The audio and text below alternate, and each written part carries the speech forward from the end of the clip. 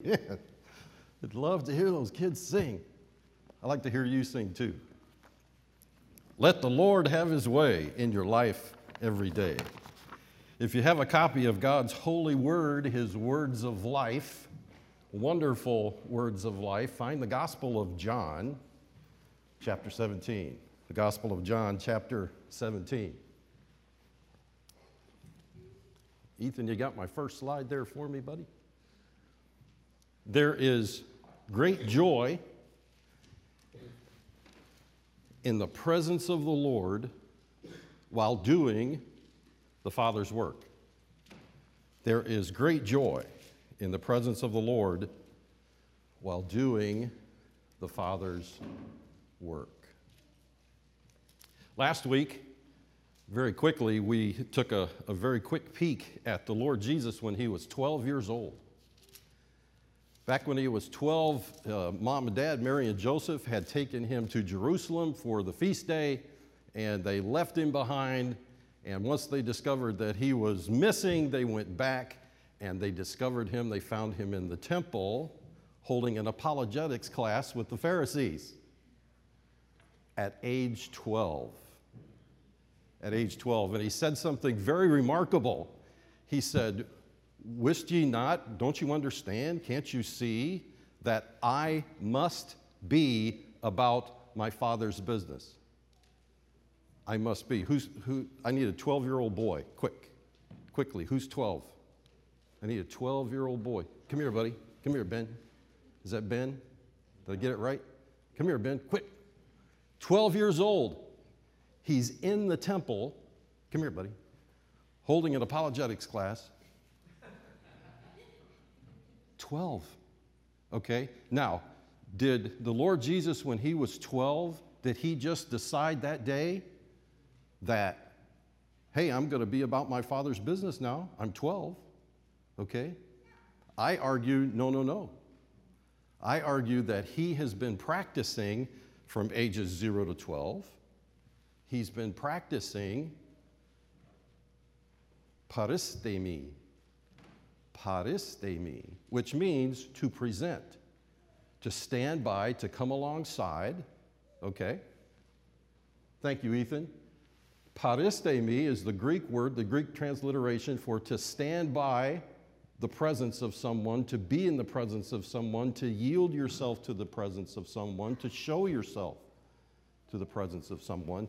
And I argue that the Lord Jesus has been practicing at his play, at his work, in his relationship with Mary and Joseph. He has been practicing presenting himself to the Father and doing the Father's work. So when this time came, he was ready. Right? Thank you, Ben. You can go sit down. Wist ye not that I must be about my Father's work? And oh, by the way, I think he was enjoying it. I think the Lord Jesus Christ was one of the happiest people that ever walked planet Earth. For this reason, he was about his Father's work, doing his Father's business, in his presence, enjoying his presence, enjoying the work that the Father had for him to do. We know that the Lord Jesus grows up, and at about age 30, he begins his public ministry. And oh, what a ministry. He starts out turning water into wine in a marriage, at a marriage feast. What are we going to do today, Father? Well, I'll tell you what, let's go into this town over here and let's heal all of their diseases. Okay, Father, let's do it. You know how much time it would have taken him to heal all the diseases in a single town? And not only that, he's casting out demons. He's delivering the oppressed. He's preaching the kingdom of God. And I believe he's having a wonderful time doing it because he is demonstrating for us, along with all of that, what a human being was intended to be. Do you know that a human being created in the image of God was created in the image of God for the purpose of being filled with God to do the Father's work? But we lost that, didn't we? And we call that the fall. Adam made a bad decision, made a bad choice. Jesus comes and he demonstrates what God always intended us to be, human beings filled with the glory of God, doing the Father's work. I think he had a great time at it. He was demonstrating for us, paristemi, demonstrating, submitting himself to the Father, presenting himself to the Father in order to do the Father's work. Look with me at John 17.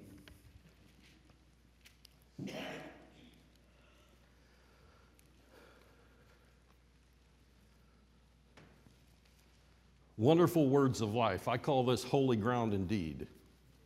This is the passage we all well know as the Lord's high priestly prayer. I think it's extremely significant because this is in the Gospel of John. And one of the reasons I love the Gospel of John is that the Gospel of John is an eyewitness account. It is a firsthand eyewitness account of the public ministry of Jesus Christ. Okay? This is the beloved Apostle John.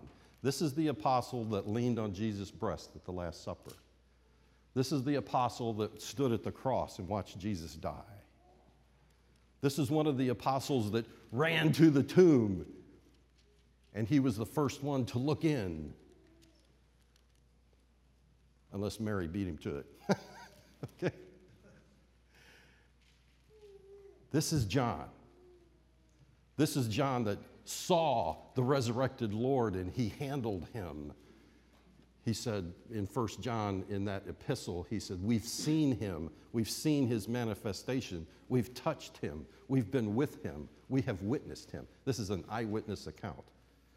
The Lord Jesus has been at the Last Supper and he has given us the new covenant in his blood and in his body. And as he makes his way out of that upper room, he's teaching. And we see John 13 and John chapter 14 and John chapter 15, I am the vine, ye are the branches, and 16, and now we're at chapter 17. So we're somewhere between the upper room and the garden. That's where we are. And John hears the Lord Jesus pray, and I believe that the Lord Jesus prayed this openly so that the disciples would hear it. So often, Jesus would go off into the mountains by himself and pray and talk to his Father and commune with his Father, and in that intimate relationship that he desires all of us to have, he demonstrates that. But here he prays publicly. He wants you and me to hear this prayer. Follow along with me, if you will. John 17, verse 1. These words spake Jesus and lifted up his eyes to heaven and said, Father, the hour is come. Glorify thy Son, that thy Son also may glorify thee. I want to pause here very quickly because I think this is important. Do you find that odd? I find this a little bit odd. Isn't Jesus God? Jesus is God, right? He's the Son of God, and he's proved that in his ministry, his public ministry. Over and over again, he's proved his deity. But here he prays openly, Father, the hour has come. You, Father, glorify thy Son, that thy Son may glorify thee. I find that interesting that the Son of God felt it necessary to pray, Father, glorify me that I might glorify you. And I think part of the answer here is that Jesus was demonstrating humanity. And Jesus knew that in his humanity that he was nothing without the Father. And he says so. He says, I must be about my Father's work, because apart from that, I'm nothing in my humanity. So he says, Father, glorify me that I may glorify you. Let's continue to read. as thou hast given him power over all flesh, Jesus, that he should give eternal life to as many as thou hast given him. And this is eternal life, that they might know thee, the only true God, and Jesus Christ, whom thou hast sent.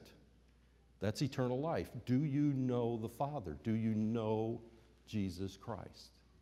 That's eternal life, a knowing. I have glorified thee on the earth, and I have finished the work that thou gavest me to do. And now, O Father, glorify thou me in thine own self with the glory which I had with thee before the world was. Speaking of his deity now.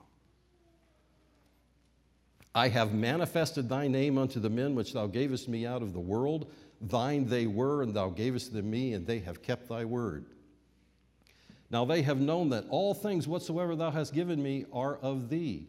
For I have given unto them the words which thou gavest me. The words Jesus speaks are from the Father, the words that thou gavest me, and they have received them and have known surely that I came out from thee, and they have believed that thou didst send me. I pray for them. I pray not for the world, but for them which thou hast given me, for they are thine. And all mine are thine, and thine are mine, and I am glorified in them. And now I am no more in the world, but these are in the world, and I come to thee, Holy Father. Keep through thine own name those whom thou hast given me, that they may be one as we are. And it's at this point I have to step back and say, wow. That they may be one, that they, you and me, may be one as we are. Can you get any more one than God the Father, God the Son, and God the Holy Spirit? That's a lot of oneness. That's a lot of one. And here Jesus, our great high priest, says that they may be one just as we are one. Verse 12, while I was with them in the world, I kept them in thy name. Those that thou gavest me I have kept, and none of them is lost, but the son of perdition, that the scripture might be fulfilled. And now come I to thee, and these things I speak in the world, that they might have my joy fulfilled in themselves. So this oneness produces a supernatural joy that cannot be mistaken, cannot be dismissed, cannot be denied. It's a joy that is produced, that comes from being one with Jesus Christ.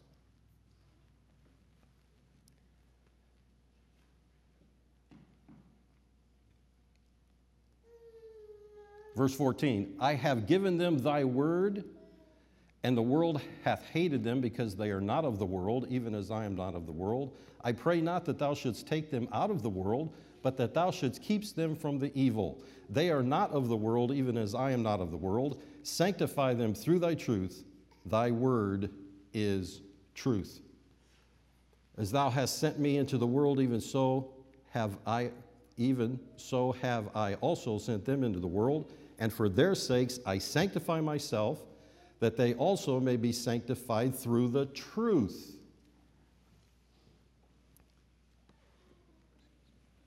Watch this now. Neither pray I for these alone, but for them also which shall believe on me through their word. Who's that? That's us. Neither pray I for these alone, the disciples, but for them also which believe on me through their word. What are you holding in your hand? Their word. How did you believe in Jesus? You heard the word. Their word. Verse 21, that they all may be one, as thou, Father, art in me, and I in thee, that they also may be one in us, that the world may believe that thou hast sent me. So this oneness that we have in God, that Jesus has in the Father, the Holy Spirit, the Son of God, and God the Father, they are one He makes us one in him. Why? So that the world may know that thou hast sent me. And the glory which thou gavest me I have given them, and that they may be one, even as we are one.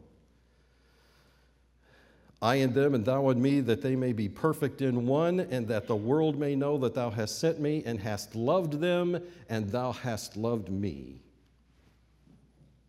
God's grand design, his grand purpose.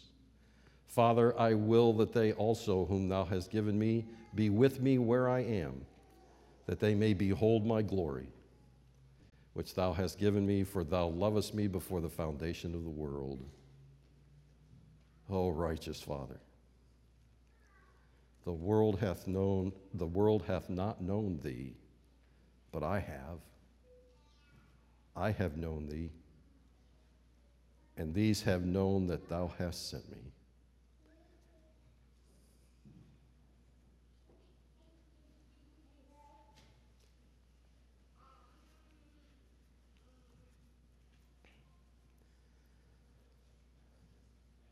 Read verse 26 with me. And I have declared unto them thy name, and will declare it, that the love wherewith thou hast loved me may be in them, and I in them. When Jesus had spoken these words, he went forth.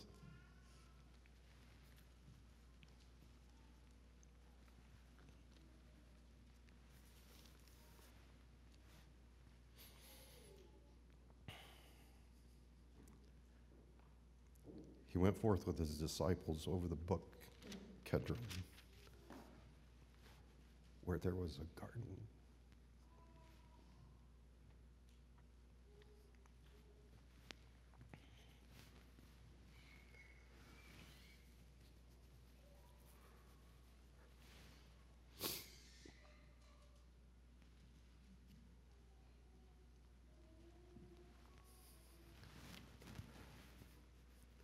Pray with me, will you, Father?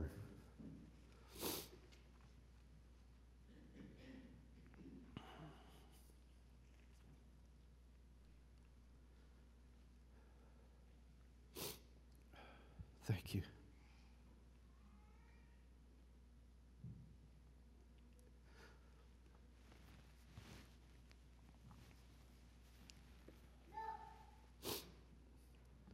I need your help.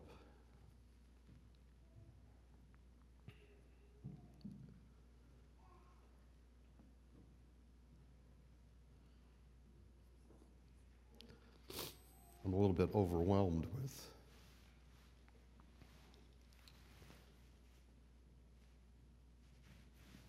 your love for me, your love for us.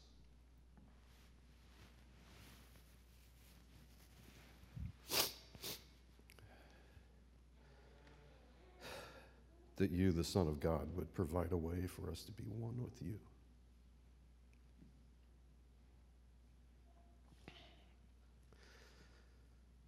I sure can't wrap my pea brain around that. The mighty love of God is difficult to understand, but we must understand it because it's what you have provided for us.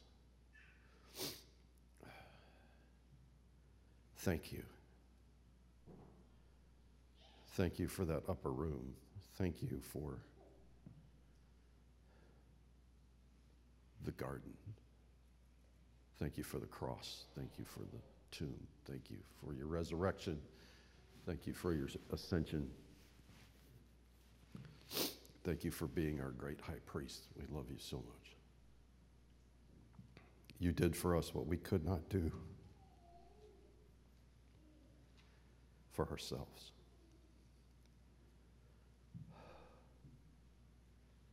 So I pray that you'd help me here. The kiddos don't want to sit here and watch me weep, so I pray that you'd steal my emotions and fill my head with your thoughts, that you'd communicate to the folks here this morning exactly what you want to communicate to them, how much you love them and your provision for them.